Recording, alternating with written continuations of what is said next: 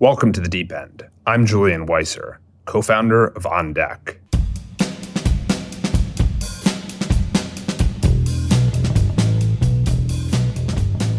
Joining me in The Deep End today is Mike Slagh, founder of Shift, an organization that has built the most significant bridge between the Department of Defense and the startup ecosystem.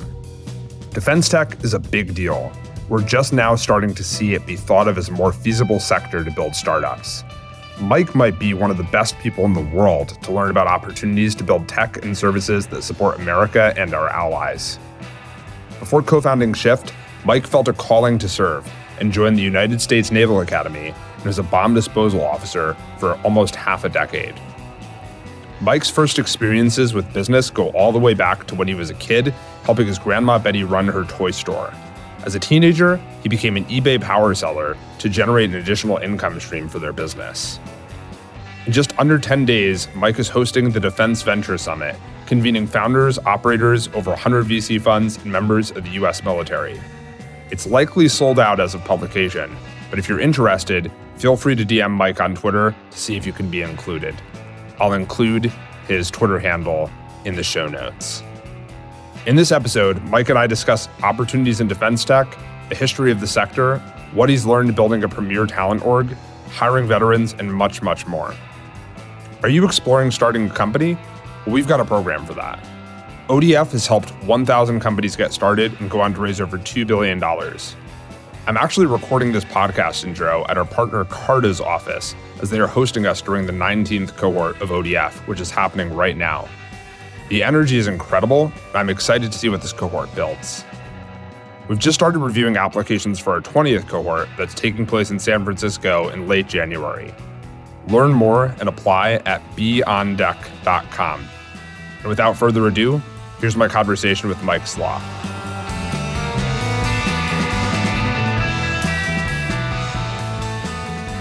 Mike Slagh, welcome to The Deep End. Thank you, Julian. It's good to meet a longtime Twitter buddy, IRL. We never shared this space before, so I'm looking forward to it. Totally.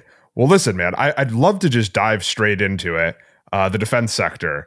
It seems like it's something that is getting more and more popular in tech. It seems like it's something that people are starting to care a lot more about. But maybe you could talk a little bit about why defense matters and why we should be excited about building in this space. I think that we're at this moment in time where, besides some of the acceleration around AI sucking all the oxygen out of the room, it's a sector that's got a lot of momentum in it right now.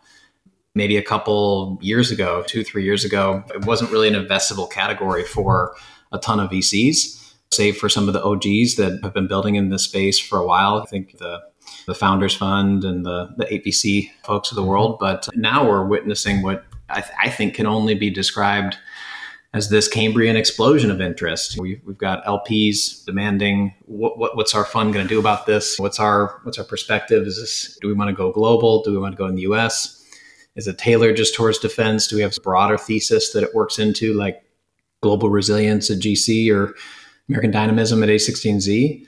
And the other, I think, awesome trend to witness in real time is that there's just a ton of sort of very accomplished second, third time founders that I lovingly call them defense curious because they're thinking about what does it take to navigate in this space. There's a lot of momentum behind it, and really for the maybe there's this moment in time. Sham from Palantir talks about this from the Last Supper to the first breakfast, where the defense innovation ecosystem might actually be primed to scale. And I think that there's a number of reasons behind that. Obviously, the global defense market is really large. If we see any sort of modest percentage shift from the legacy prime contractors to more software first or software enabled primes, that presents a radical addressable market opportunity.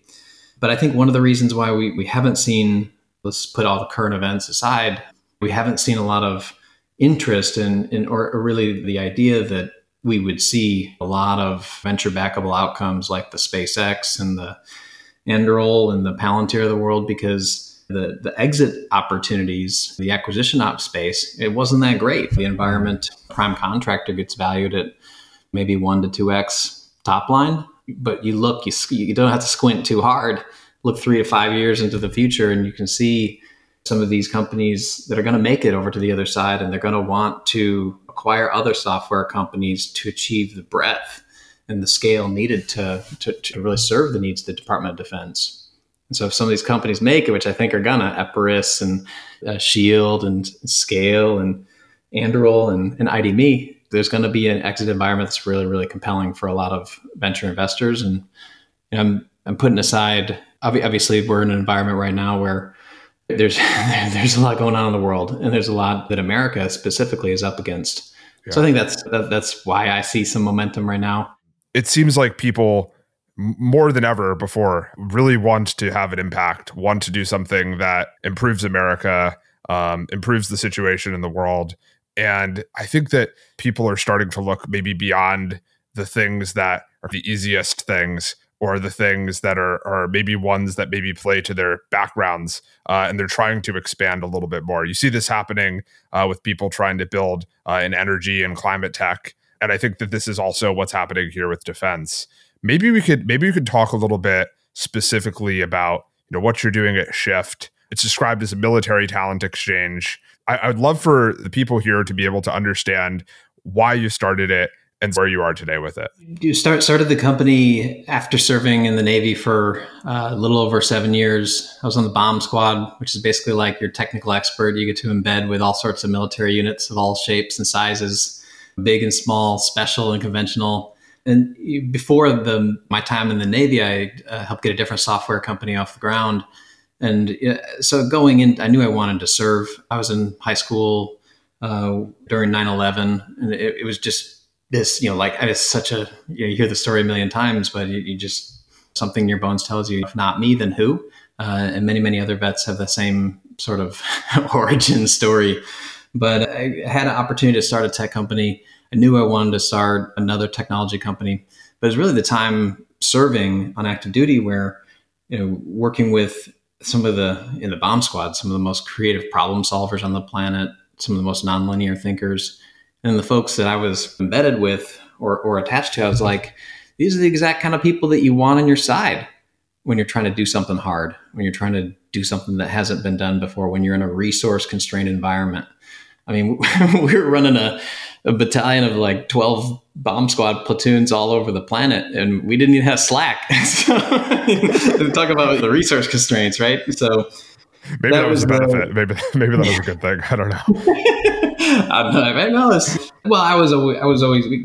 Maybe we'll get into this. I was really personally frustrated with the software and the tooling at our disposal. There's always been this fluency gap in technology between the public and private sector. Unfortunately, I see it's getting worse with how technology is accelerating right now. But for me, despite all of these unbelievably great qualities, and I saw a bunch of future founders and the folks that I was serving with, you couldn't overstate how narrow somebody's view was that they could create impact after the service. Like, what kind of role can I do after the military? Or they can lead some sort of a change that can essentially maximize their potential as a technologist in the military. And so that was really the original idea in starting Shift. Let's build more pathways for vets to get into the technology space, join venture-backed startups. That's really how we got our start in early days, and that's a little bit of my backstory.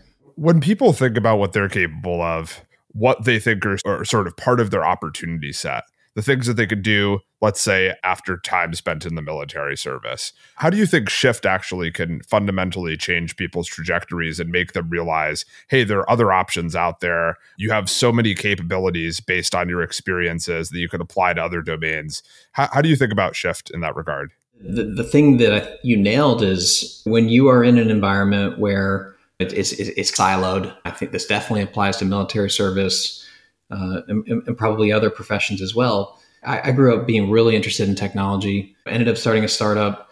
And then when you get into active duty service, and I think the same is true, like my wife started out as a healthcare provider, saw the exact same thing in her. And there's these other professions where it's really high stakes and you really feel like you have to become a specific version of yourself. That was definitely true for me in the military. I feel like I forgot that technologist inside of me, because it was like we are training to do a specific thing, to be able to be this, really focused and specific version of ourselves, to not let our teammates down and ourselves down, our families down. And then you come up for air, and the outside world, the private sector, the military is like college in the respect, like you can stay for a while, but you got to leave sometime, but nobody stays forever. And I always thought about it like a speeding train. You can see it from the outside, but you just don't know like what the meal cart looks like or what people are talking about in the inside. One of the things that I think we've done well at Shift is this like recognition of if you want to go cross sector, you want to be in a different part of the workforce, you can read all the blog posts, and you can follow the right people on Twitter, you can listen to all the podcasts, but there's really no substitute for getting inside. A lot of that anxiety is around, okay, what I'm losing pace with my peers in a different industry. I don't know where my skills fit. And I think that we're moving so fast right now with how what skills are required to be good at a job in the workforce, like that's like changing exponentially. And so any sort of static skill translator or recommendation engine, there's literally no substitute for getting inside and doing the thing. And so I'm really, really bullish on a very wide definition of fellowship programs, externships, internships, just if you're in the military and you just get a little taste of private sector experience, it's like it just clicks in a way that isn't possible when you're on the outside looking in. And so my advice is to, whether it's some sort of a formal program or it's you just get a chance to work on a project with somebody in a different industry with different tools and different norms, that's the thing that can really, really speed people up, especially if they're set up for success to create impact quickly on the other side. On the other side of that, as an employer, you get to see the tremendous output and the tremendous sort of transferability of skills that these people can bring to your team, to your company. Just really incredible, both as independent contributors and also as leaders, to see what these folks are capable of. So it's so awesome what you're doing with Shift. Maybe we can transition really quickly here to talk about what's happening with the Defense Ventures Summit, which is coming right up.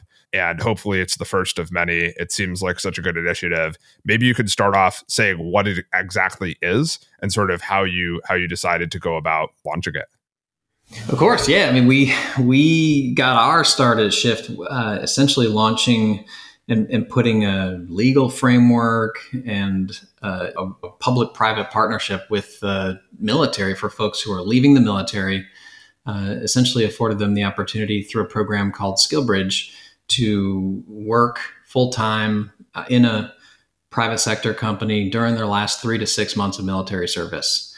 And we're really focused on this. Back in 2018, there was maybe only 8 military installations that had these SkillBridge programs out of 800 bases globally.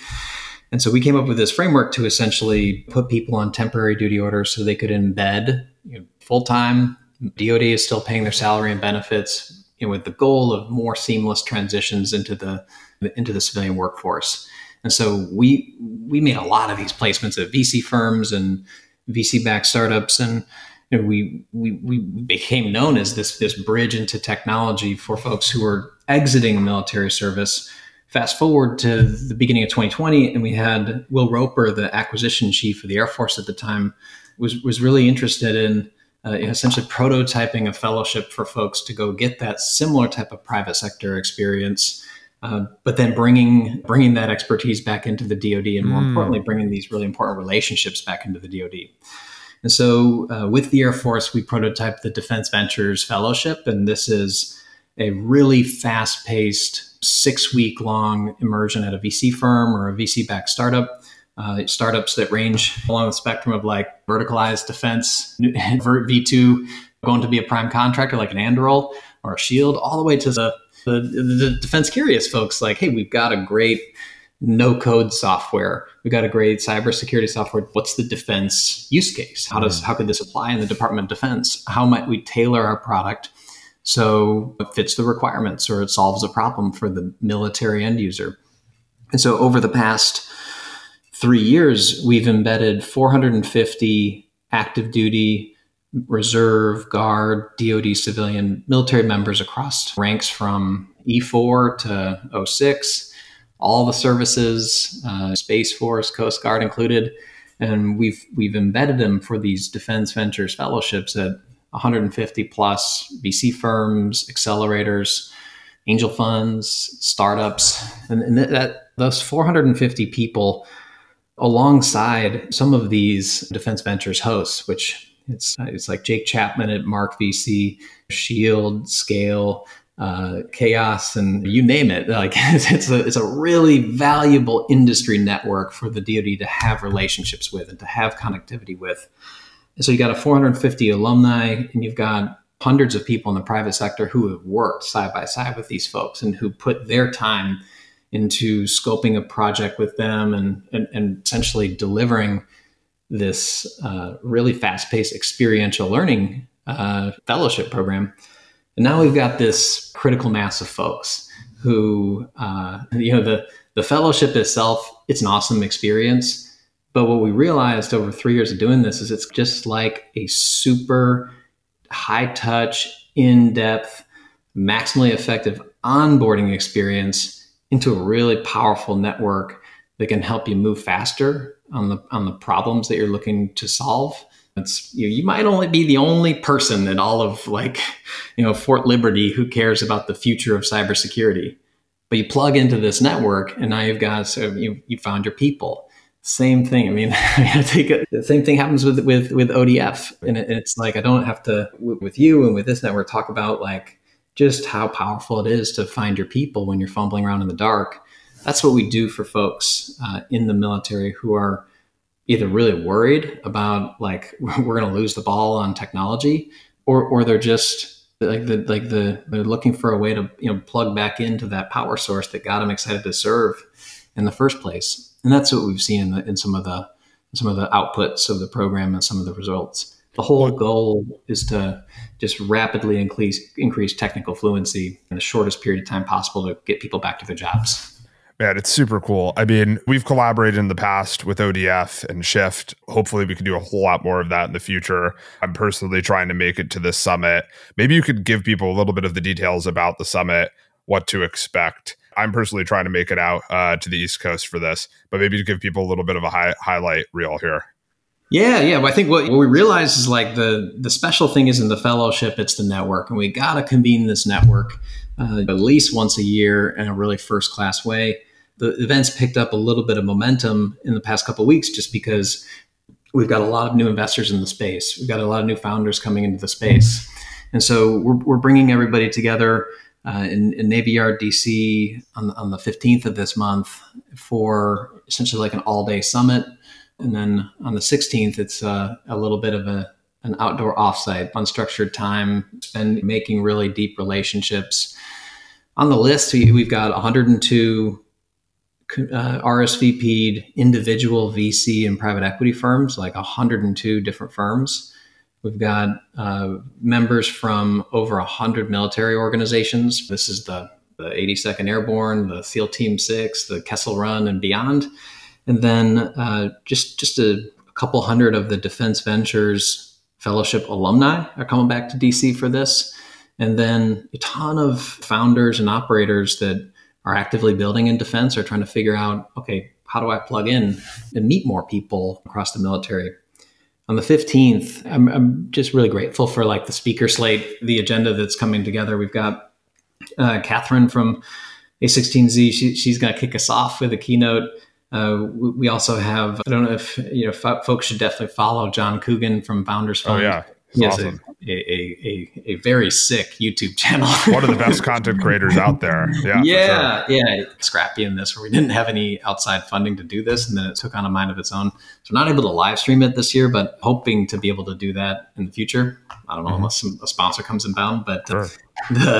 The John's going to take us through the history of the intersection of VC and defense. Like a lot of the innovation in America used to come from DARPA. DoD used to be a huge driver of innovation, creating things like the internet and things like that. Mike, I'd actually love to interrupt here and actually go in that direction really quickly, because a while ago you were talking about how people in these various sectors within the DoD are essentially worried about getting left behind technologically. You talked about wishing you had Slack and feeling like the technology was lagging behind what's out there in the world for consumers and for businesses.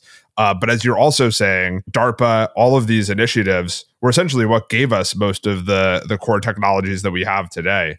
So maybe you could tell folks a little bit about what happened and what we could actually do to get things back on track. I think about it through the lens of, I guess, different eras. So we had the beginning of things, and this is like post World War II, all the way to the late 70s, the post World War II tech boom.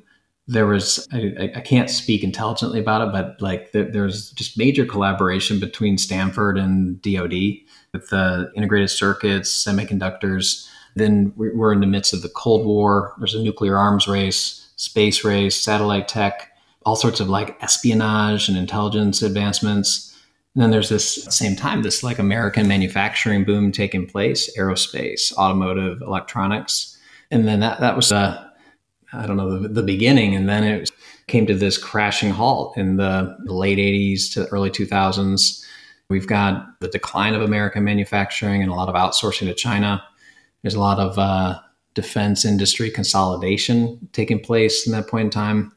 You can look at the Last Supper, this meeting that went down in 1993, where essentially like the DoD is like, we're going to consolidate y'all and we're going to make these things called primes. And then quite a bit of an unfortunate amount of defense aversion in Silicon Valley. You look at Project Maven, you look at HoloLens, some of these companies didn't want to work on defense. And so we're now in the hopefully what the sort of like it's coming back era right now. There's a VC boom.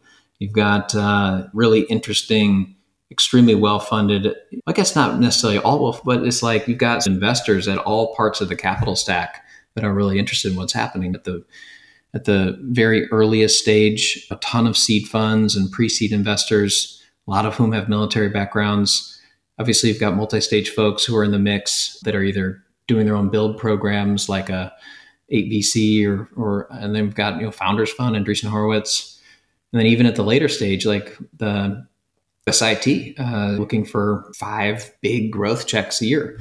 And so there's a bunch of momentum right now. And there's this, well, there's always like the age old, like question of like, can the government or maybe the DoD specifically, are we actually able to move fast? Are we actually able to innovate in the absence of a crisis?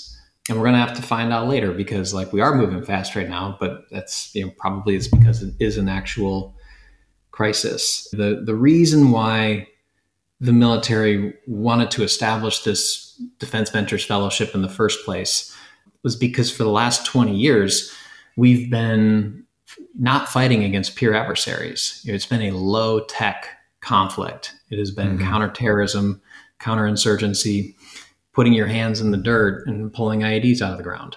Yep. The next 10 years or the next couple decades are actually going to be defined by high-tech conflict with peer adversaries. And so the fulcrum of that pivot from low-tech, non-peer to today, the fulcrum is technology. And the fluency gap is an enormous problem. And sort of at the same time, we're facing in the military these historic recruiting and retention challenges as well.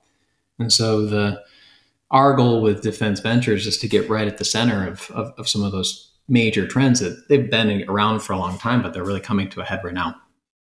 I feel like when people talk about technological stagnation, they typically talk about it from the perspective of the economy, right? And people's livelihoods and that sort of thing.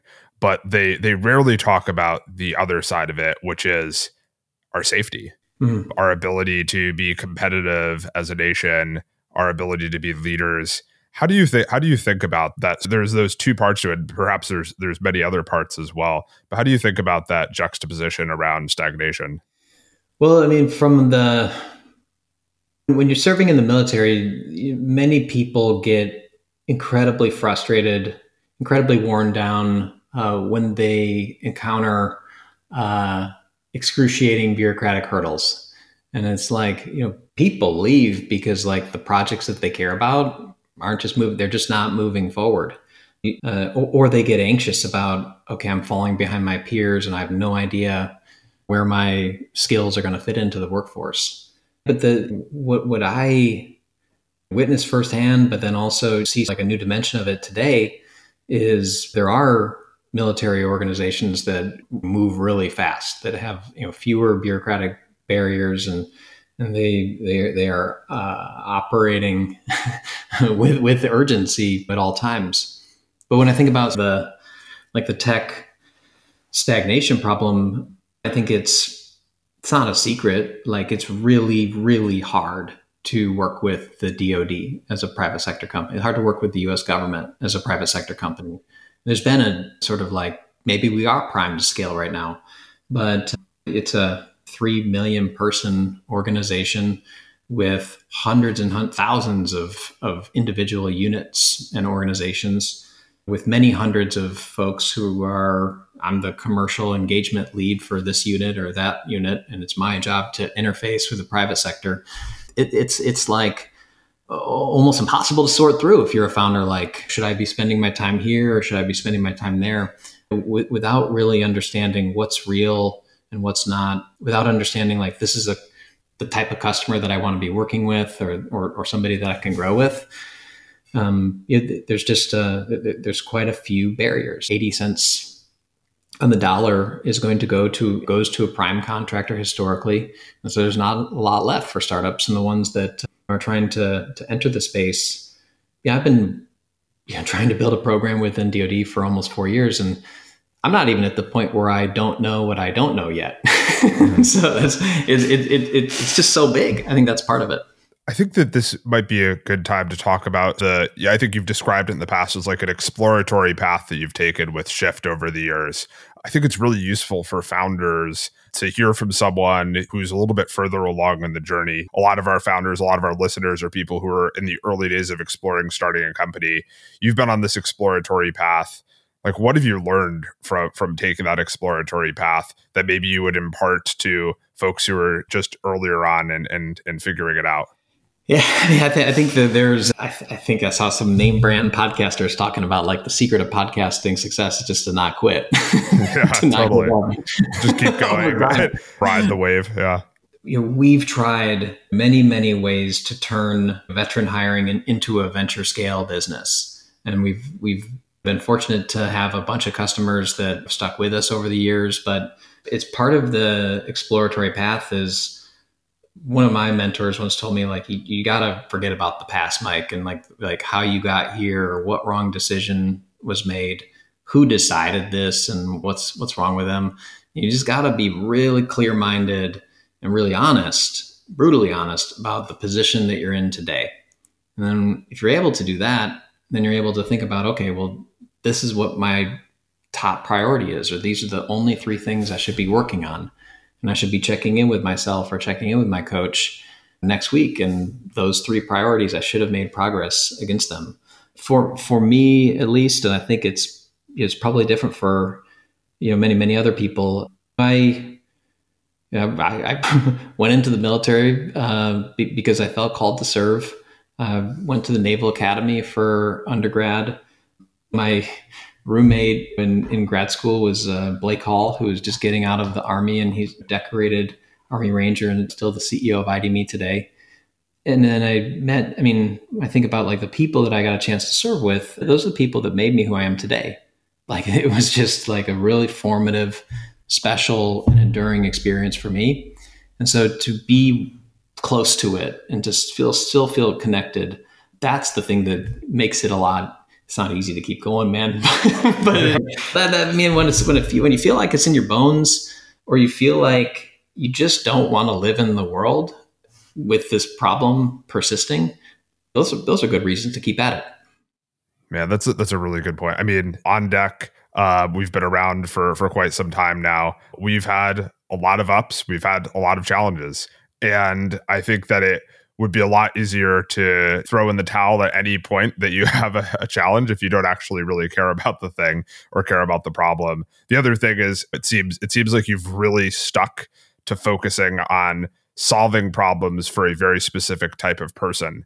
And instead of kind of like, sometimes you see people when they're building startups, they're just like changing who they're building for all the time.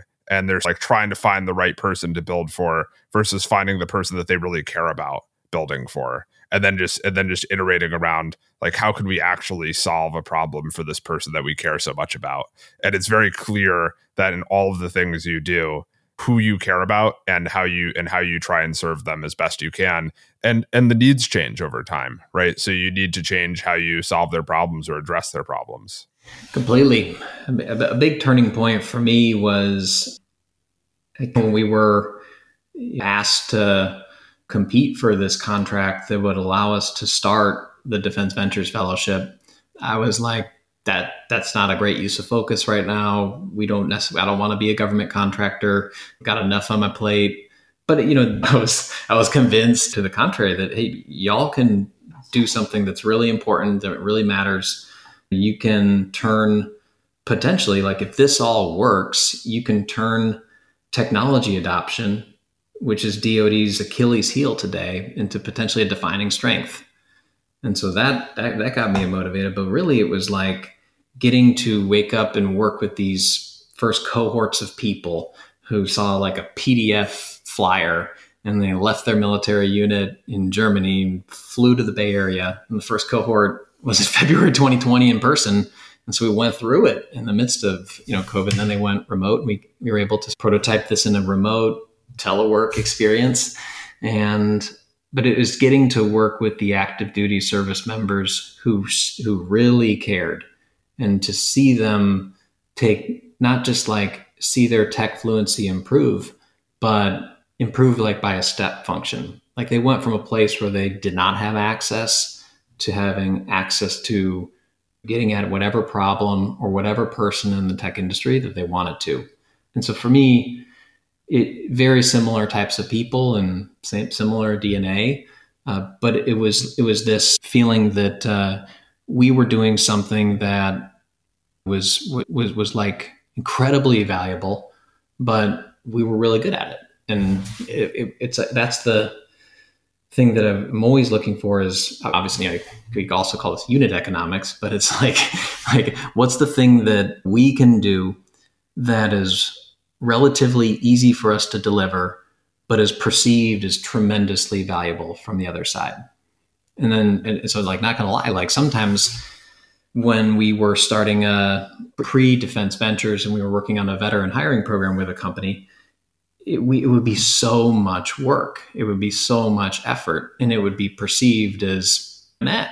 And I think that's the thing.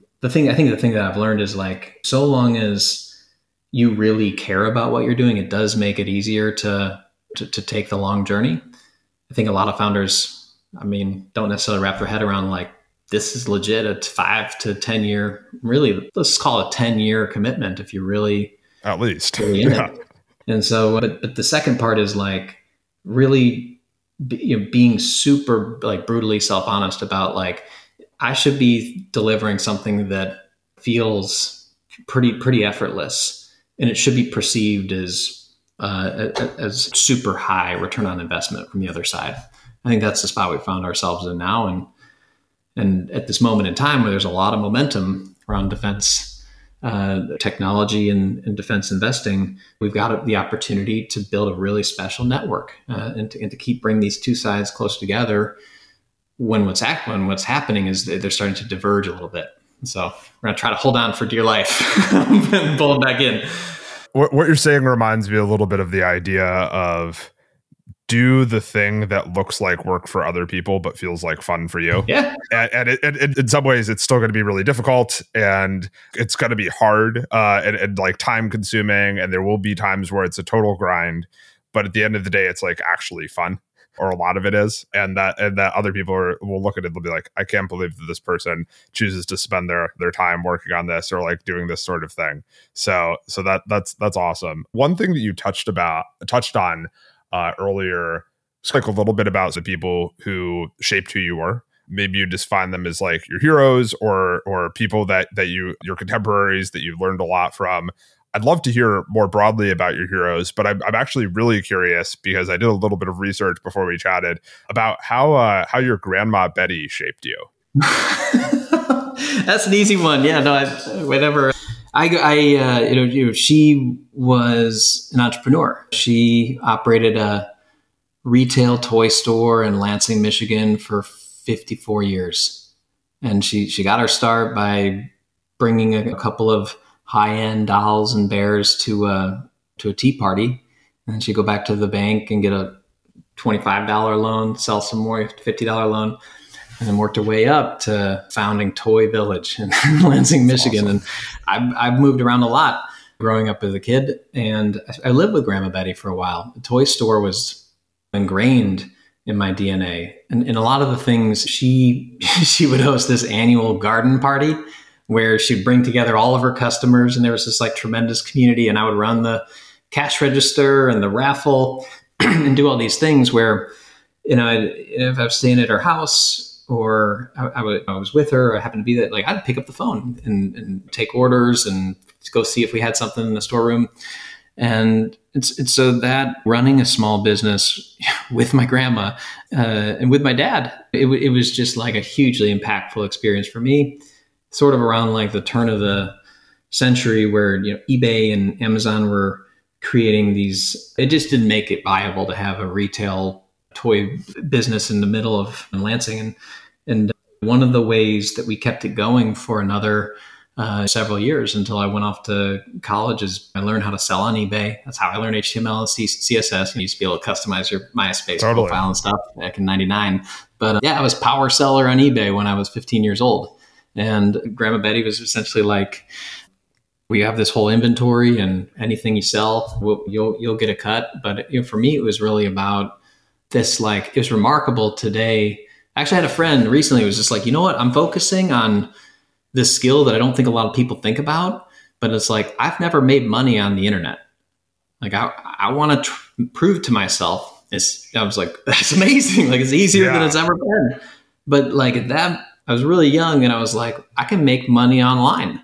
Incredible. And I think that was really, really formative for me because it was just like this, it felt existential. It felt like it was a family business and wasn't going well. But technology, the thing that was killing us, the secondary market on eBay and Amazon, was actually our path out and our path to sustaining a little bit. Yeah. So she's somebody that, in the quiet of right after COVID, and you're all of a sudden you're like at home after riding on the BART to your office in San Francisco for like years. You're like, and I had a lot of time to reflect, and I was like, it's like that Don Draper quote about like nostalgia, how it's actually like something that's painful that comes back to you. Where for me, there's people that have this outsized impact on your life, and you don't always realize it in the moment, and you realize it like years later when they're not around or they're not part of your life anymore. And so it's like that's the happy part about it for me is like it's like this tremendous. I'm like, I am becoming my Grandma Betty. Like I'm a salesman, I'm an entrepreneur. I host these community gatherings. This is not people buying dolls and bears. It's defense technologists and a bunch of like radical VCs. So that's part of it. And then also the folks I serve with in the military. It's like you get all shapes and sizes in the bomb disposal community. You get the 19-year-old that dropped out of high school and is like kicking your ass on like nuclear physics. And you're like, where'd you come from? And you get like the ex-Olympian swimmer in the pool next to you. And you're like trying to like, you're getting graded on how fast you can swim a 500-yard side stroke. And you're like, I'm this Olympian here. And this is like a man-child over here. And so I feel like I stood on the shoulders of giants. And I felt like the thing that I could do was to help people with their careers and just be a nerd on their performance evaluations and try to get them promoted, but then also just simple things that when you've been in the world of technology, like an Excel spreadsheet tracker for who's going to go on what training mission next, like it can save people fit an additional 10 trips of being away from their family if you just make it efficient. And so those are some of the things that I think about. It's really interesting to hear about the that understanding of like, wow, you could actually make money online, and having that first experience can be so foundational for people. And I hear a lot. I think it was Lauren Zelf, who was an ODF founder, who also was a power seller on eBay when she was a kid. It's unorthodox, but it's pretty common for people who don't necessarily fit the mold to get some of their first experience, entrepreneurial experience, selling on eBay. Yeah, it's super cool to see. And I'd love to maybe on that note, because you don't necessarily have like the more orthodox path of getting into technology, and I don't either. I went to music school. I'm super curious to hear a little bit more about how you got into tech, like how you got into like actually building a startup, because I think that would be useful for other people to hear who maybe are like, I don't know, I don't necessarily fit the startup mold. It might be good for them to hear a little bit of your perspective and your experience of how you made this transition into tech. It certainly started making my first dollar online. There used to be this, speaking of the music stuff, there used to be this website called Harmony Central, and it was like basically like a massive verticalized like Craigslist for people that wanted to buy and trade gear online. And so I used to send guitars like as a 16-year-old to some guy or gal in California, and we trade a Strat for a Les Paul. And so that's like awesome. You might like that one. But no, it was essentially, that was around the turn of the century. And then when after my time at the Naval Academy, I was really focused, sort of like lost that sense of the technologist inside of me. I got turned back on to it through a professor, Nick O'Malley at the Kennedy School. He was part of he was on like Howard Dean's technology team and really brought like the gov tech wave. And so he got me into buying and selling domain names. And it was like, there was this like recursive iteration that had taken place in technology where all of a sudden now it wasn't about HTML and CSS, and it was about Ruby on Rails. And so I was like, oh, wow, this is so much easier to create a web application with different states. And I can actually go on to this thing that wasn't quite Upwork yet, but like a directory and find a dev shop that did Rails in Estonia. And they can move fast with me, and they can coach, and they can do things when we're trying to build this prototype.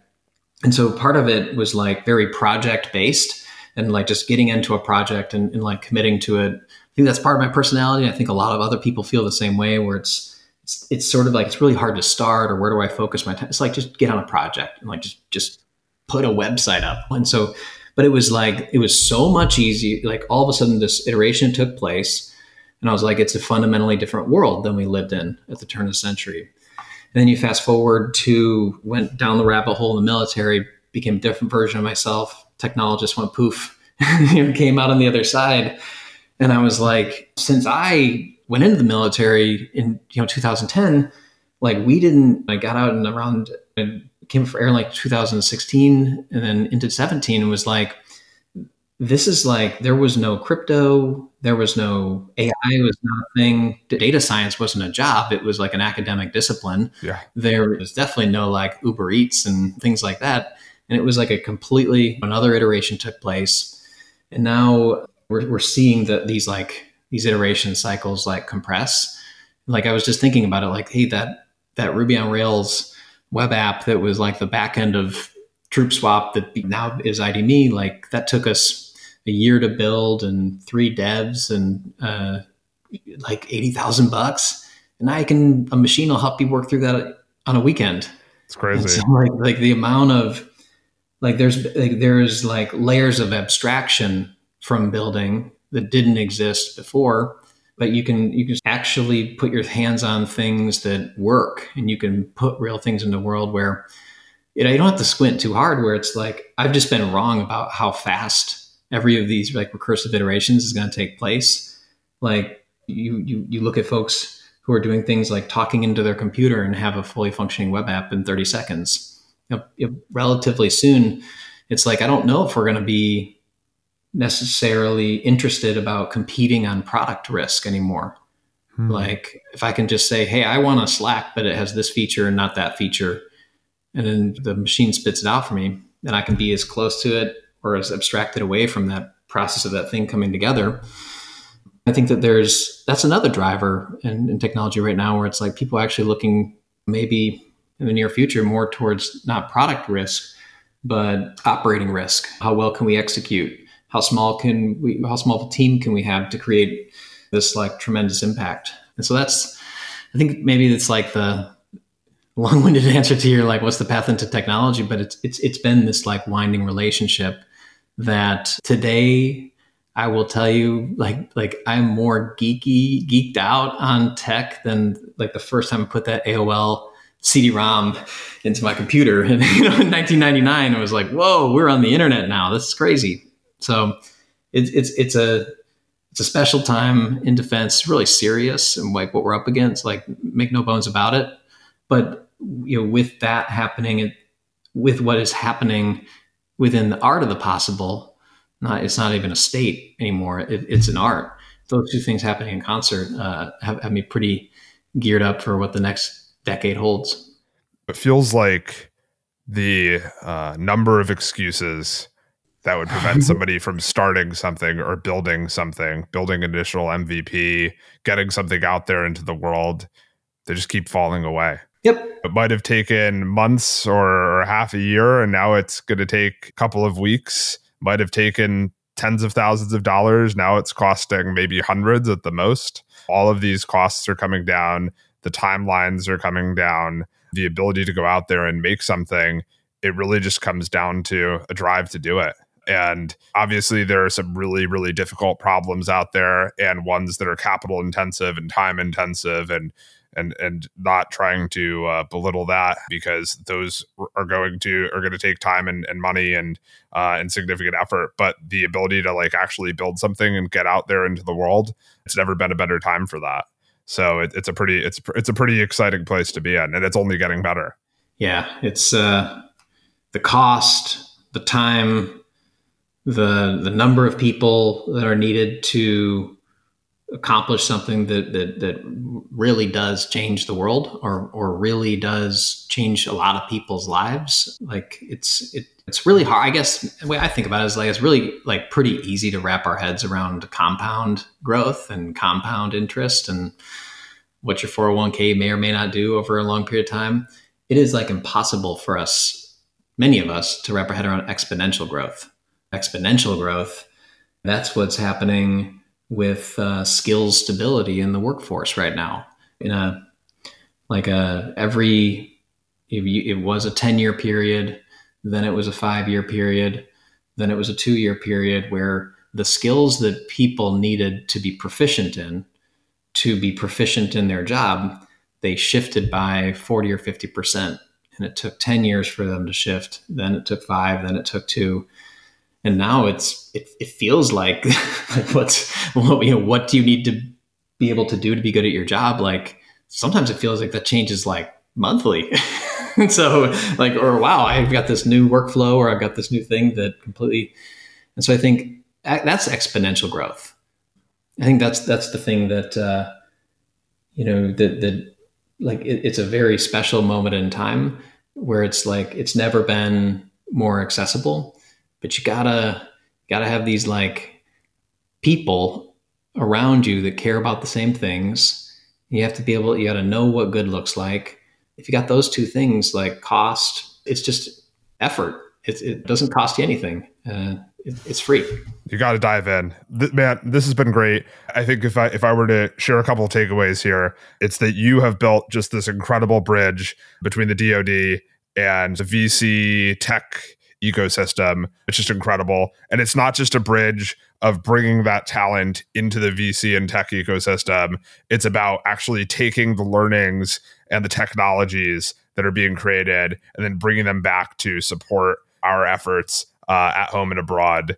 And I think that there's also the thing that you've highlighted is this incredible momentum right now in defense tech, and just all the things that you're doing across Shift, across defense ventures, across the upcoming summit to really make an incredible impact and help people understand not just the opportunity, but also how they can get involved. Would you say that you have any sort of like parting thoughts for the listeners, many of whom maybe have thought about defense tech, but maybe haven't actively pursued anything there yet? Maybe they have some trepidation for some reason. Do you have any parting thoughts for them before we log off?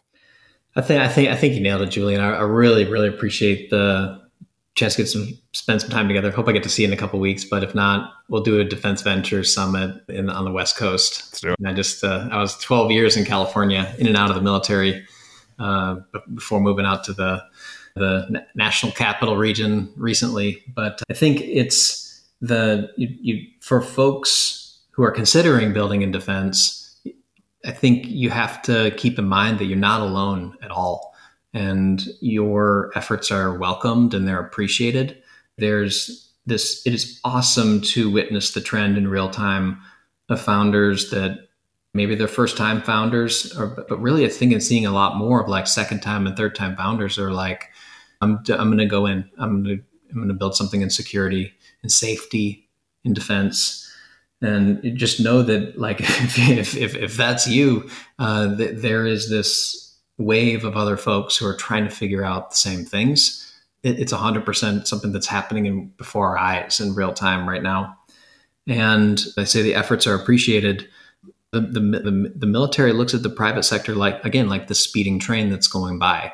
It's really easy to reach out and to connect in meaningful ways, in authentic ways with active duty service members, with leaders of military orgs. But I think that there's a lot of folks in the military that are just looking to understand where do they fit, like what's even happening in the private sector. Like I can't even understate, maybe this is the takeaway, like you can't understate how siloed the military experience is. Even in a place I got stationed in San Diego, and I spent time out there, but it was like there was very little to no connectivity with the outside world. When you got your day job, you got deployments, and you have to train and do all these things. And so I look at, if I could humor me just for a second, Julian. I'll read you. Here's some of the firms that I have really appreciated partnership with, who have hosted our fellows, number of fellows over the years.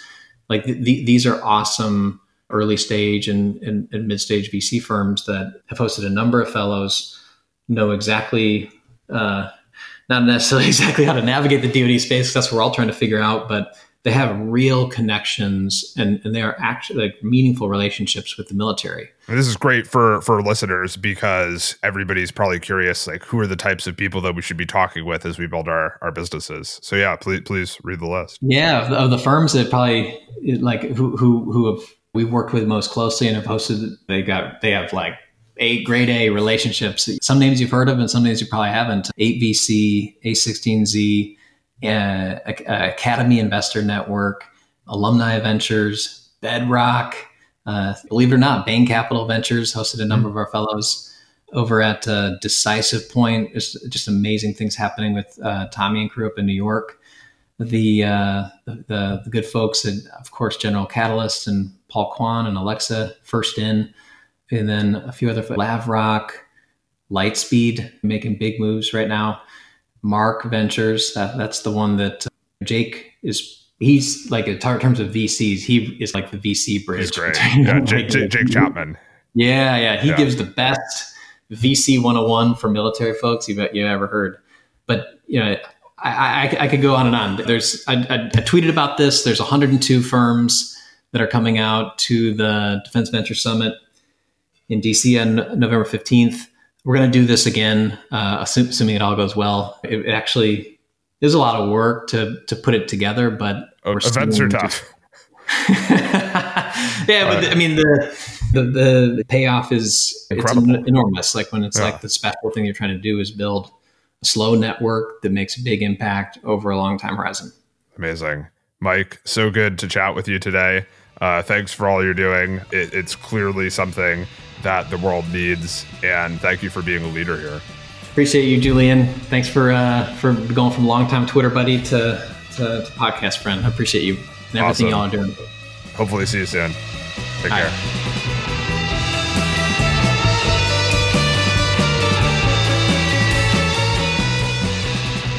Thanks for joining us in the deep end. If you enjoyed your stay, give us a review on Apple Podcasts and share this episode with your friends and colleagues to help grow the show with us. We've also got show notes and more episodes available at, see you next time, beyonddeck.com.